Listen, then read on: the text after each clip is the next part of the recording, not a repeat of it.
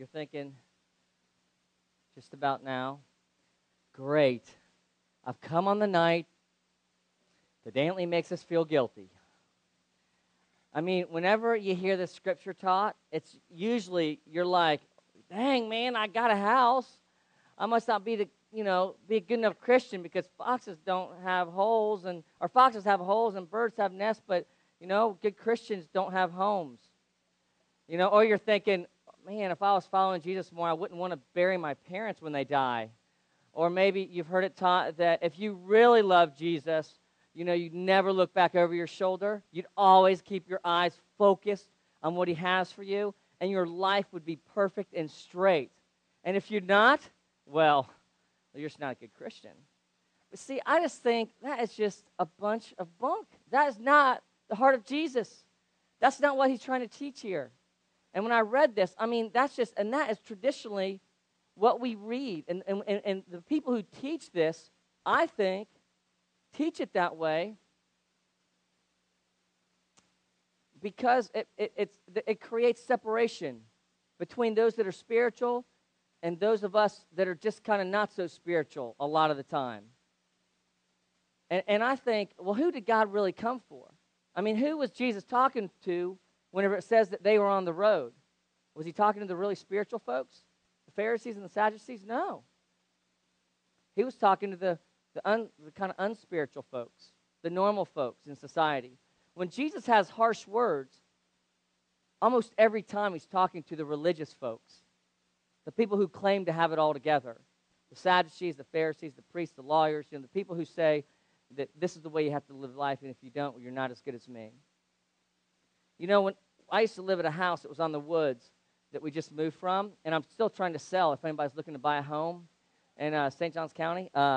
It's on the woods, like I'm saying. But whenever I get ready to go on, my boys and I built a tree fort back there, and which was great for a while. But then they wanted to start exploring behind the tree fort.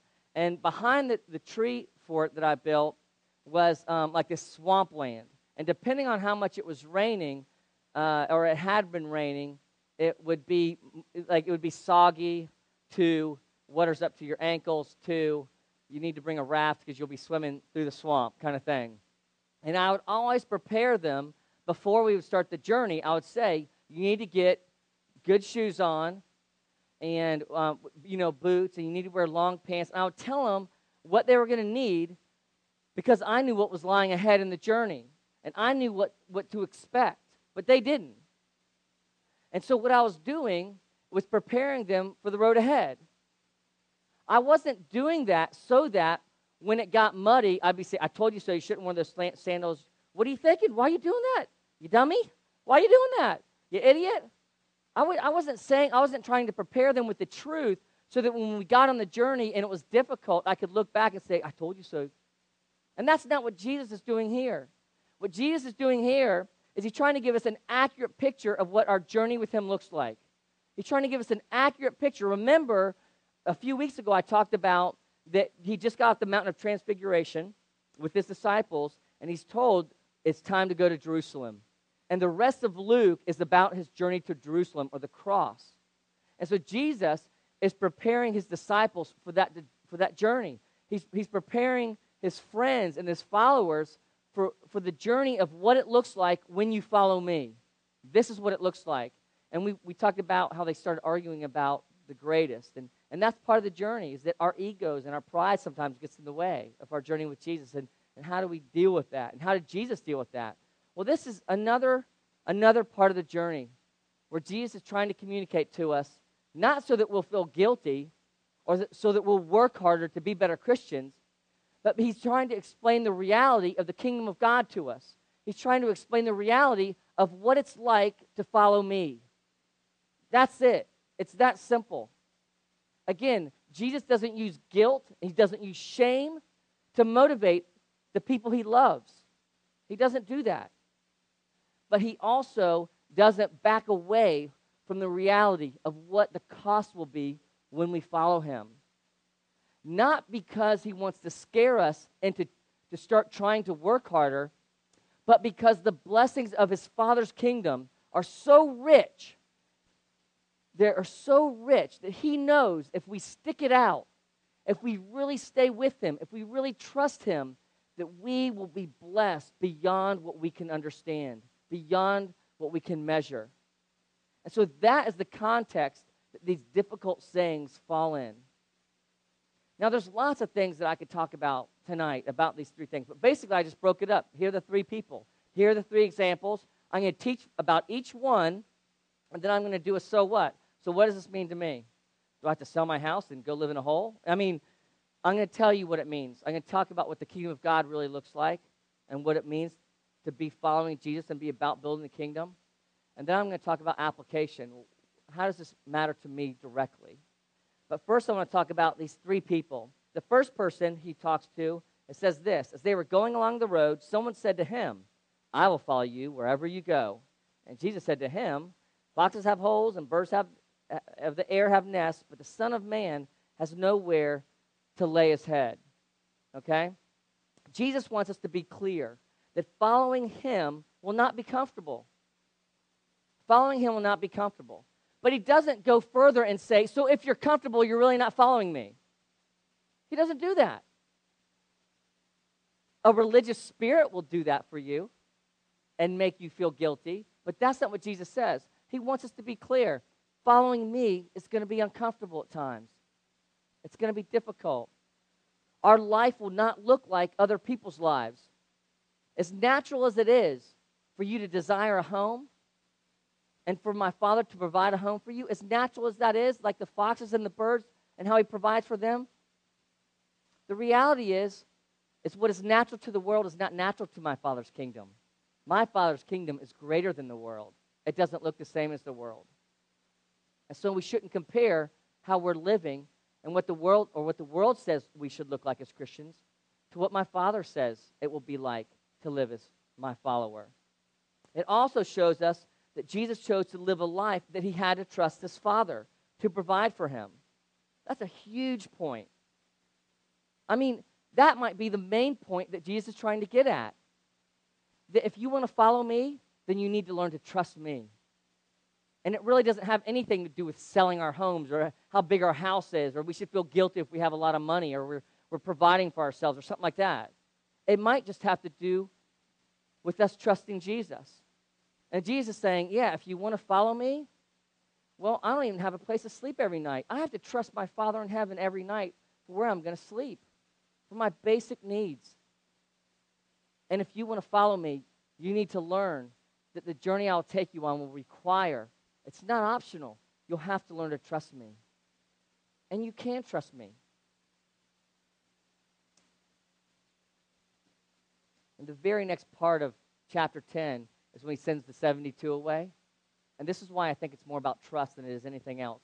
He sends the 72 out to proclaim the kingdom of God, and he tells them specifically, don't bring a purse, don't bring any money, don't bring a bag, don't even bring sandals, because you need to trust me if you're about proclaiming my kingdom. And that's why I think that that first person he's dealing with is the trust issue that he wants to communicate to us. The life of a Christian will be uncomfortable, even insane at times, out of control feeling to you, to us. But the believer will learn over time that no matter what our circumstances are, that we can trust Jesus. And it's usually only in those times of being uncomfortable that we can really learn to trust him. Because in the times that we're comfortable, we just kind of trust what we've done. The second person. To another person he said, follow me.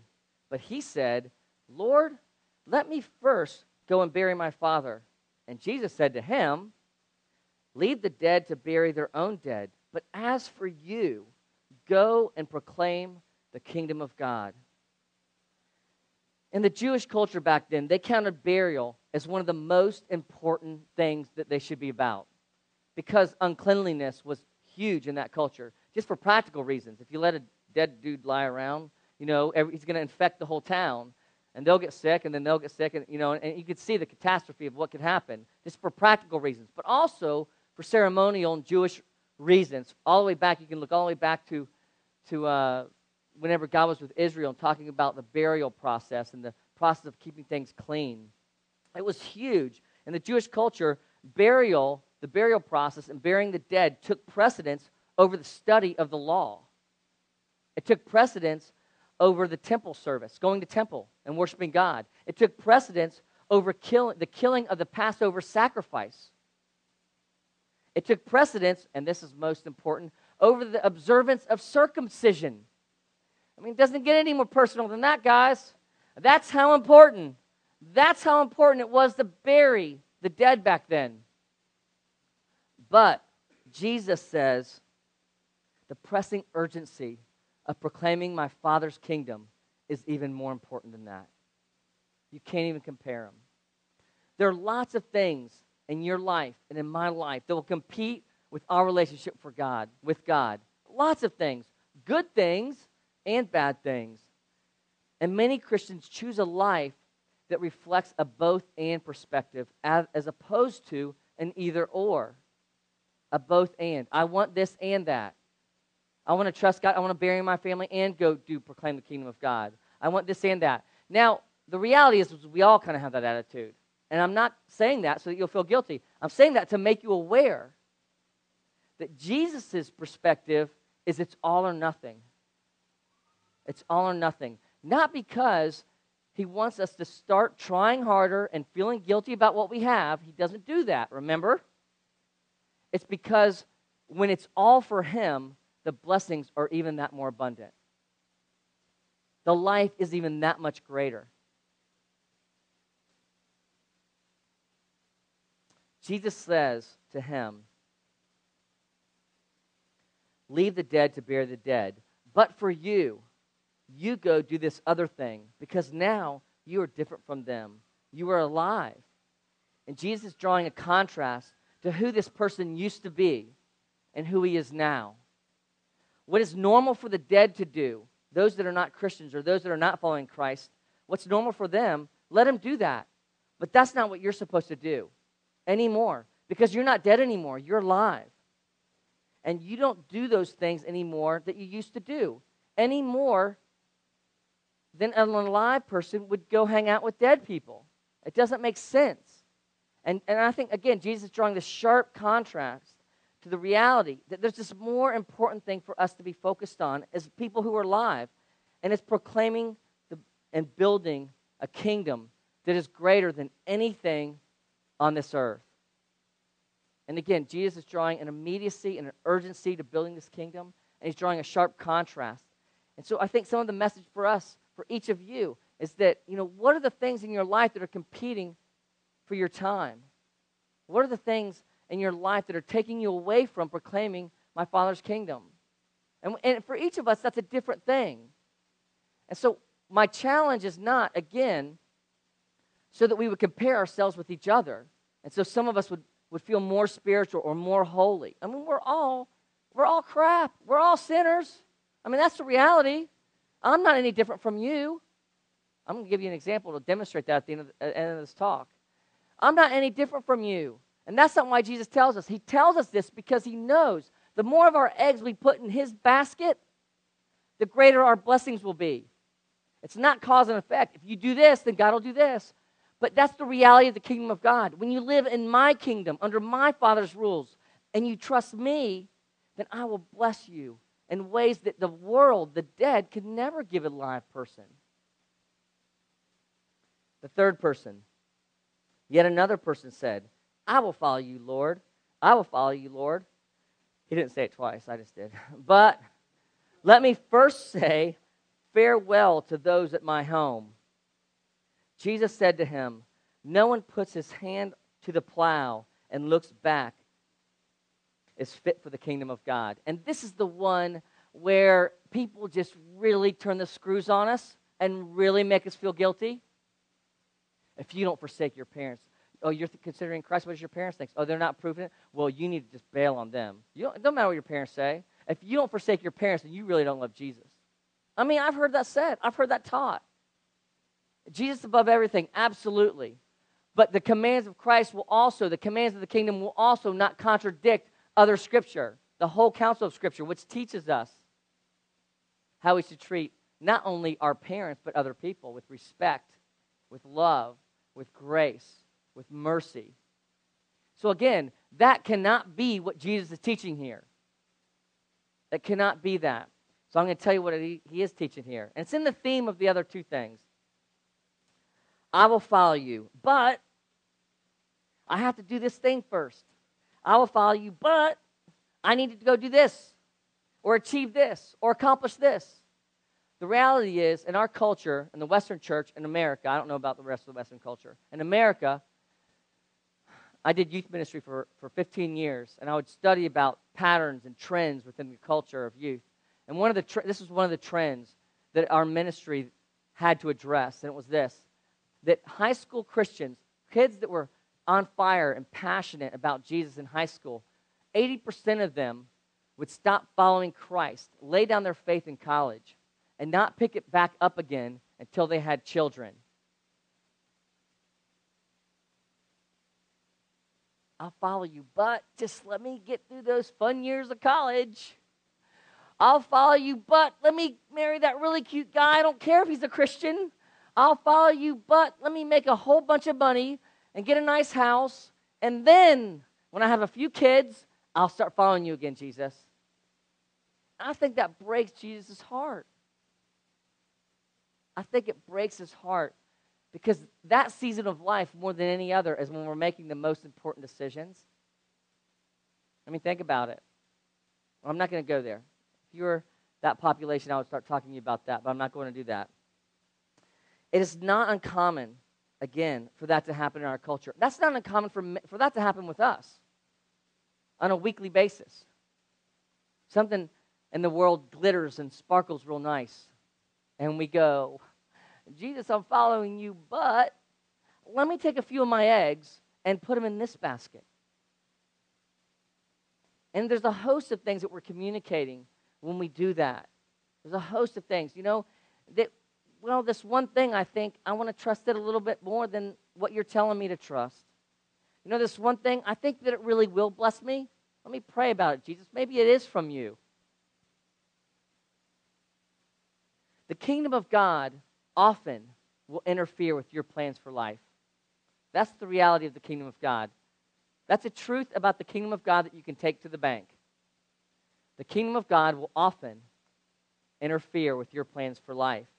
And Jesus wants us to understand that once you start following him, that you are a new person and that there is no going back to being blessed by your old ways.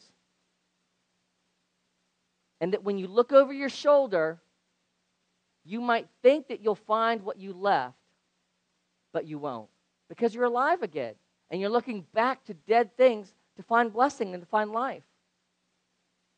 You might try, but people and things that once brought you comfort and love will now only cause you to leave the course and the blessings that Christ has for you. When you plow, not that I ever have plowed, but when you plow, the way it works is like this, is you have to have both hands. The plow there's like a thing down there. I don't know what it's called. It's like a blade. And it hooks up to these two wooden things, and the wood things go back like this, okay? And it's usually like an animal pulling the plow forward, okay? And your job is just to guide the plow. All you have to do is go in a straight line. That's it. That's it. But what happens is, as you can imagine, there's not like training wheels on a plow, okay? And so it's wobbly, and it's in the ground. And so one of the things that happens is, that Jesus is trying to illustrate here, is when you grab the plow, you have to grab it with both hands. You got to commit to the plow, or the plow will take you for a ride. And so you got to commit to the plow, because the animal's not stopping.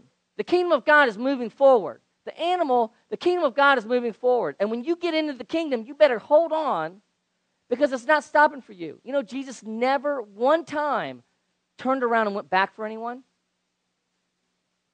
But he loved people, lavished them with love all along the way. That's the reality of the kingdom of God. That when you become a part of it, you latch onto, you hold on, you have to hold on with both hands, all of who you are. It's all or nothing. And what happens is, so that's the first thing. If you take a hand off and look over your shoulder, the strength that you had here, what happens? It all of a sudden becomes weak. And what happens to the dominant hand? All of a sudden you're like, looking over your shoulders like, and you're plowing in circles, turning left around the world. I mean, that's exactly what happens.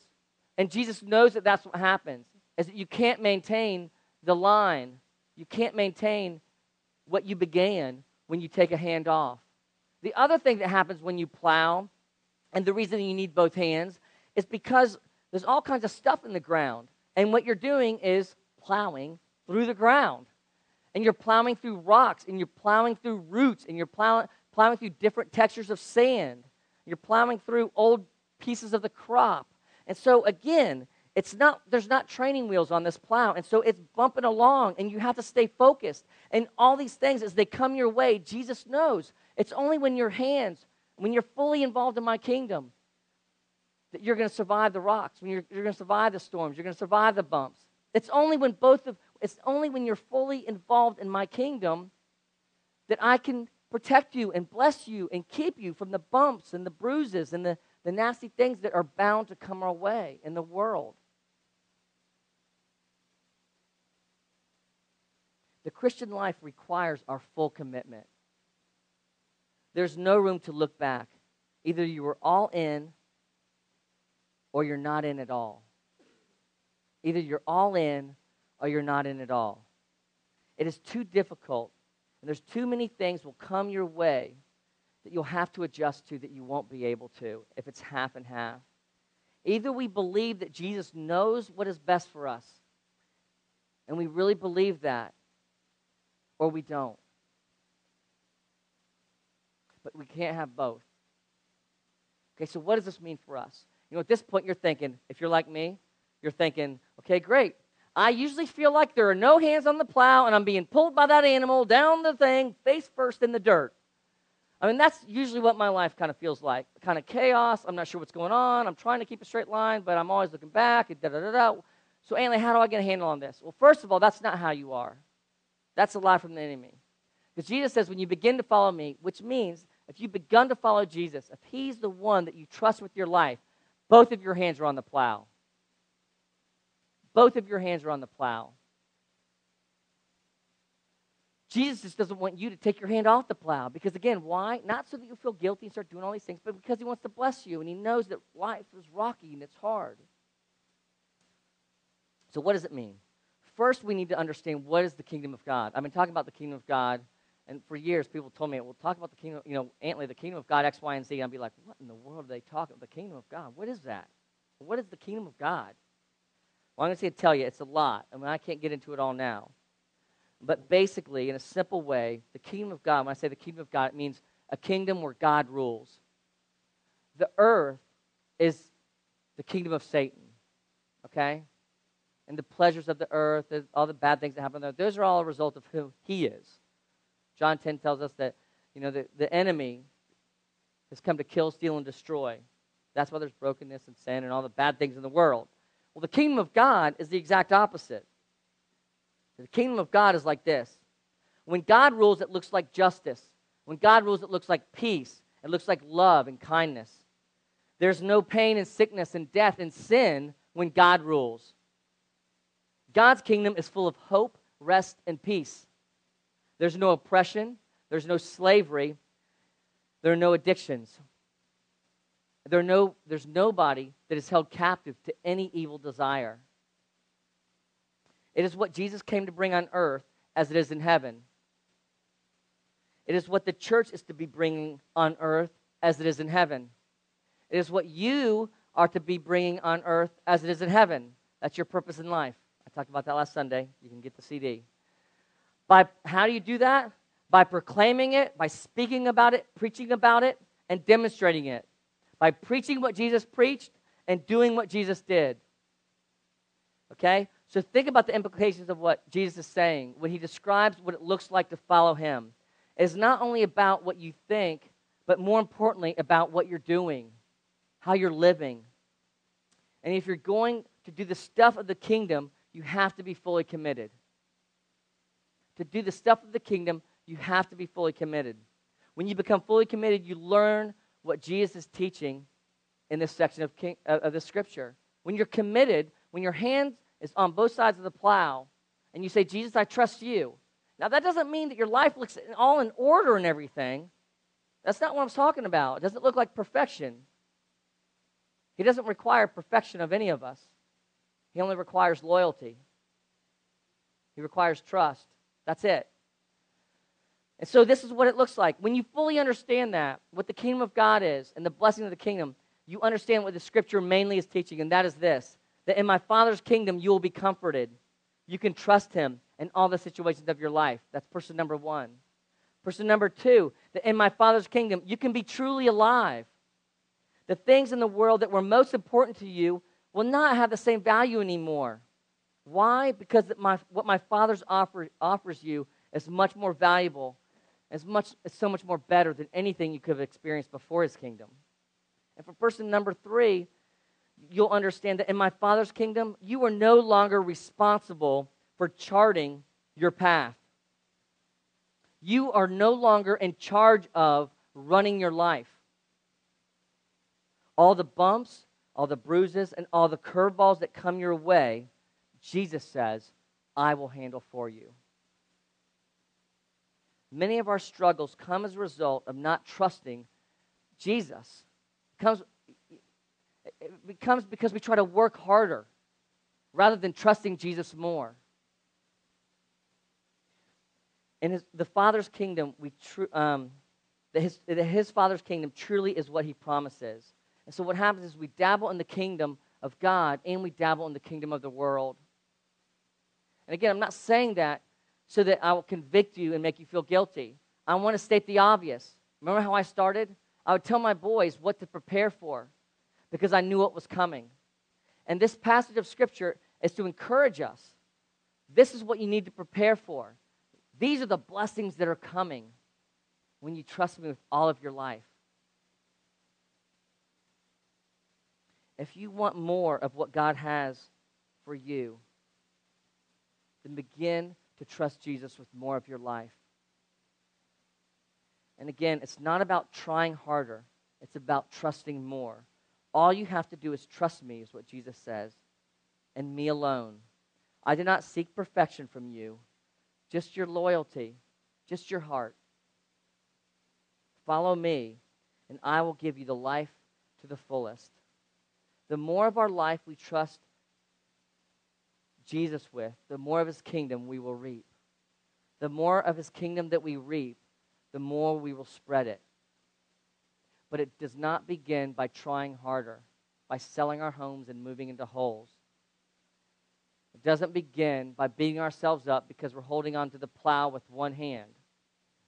It doesn't begin by feeling guilty about the relationships that we have in the world. That's not where it begins. It begins in starting to trust Jesus and believing that his kingdom really does offer us the greatest blessings.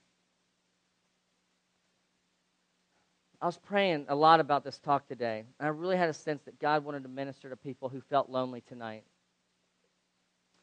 And as I prepared the talk, I didn't see how that was going to happen. And I still don't know how that's going to happen, but I really believe that that's one of the messages that God has tonight for folks who feel lonely tonight.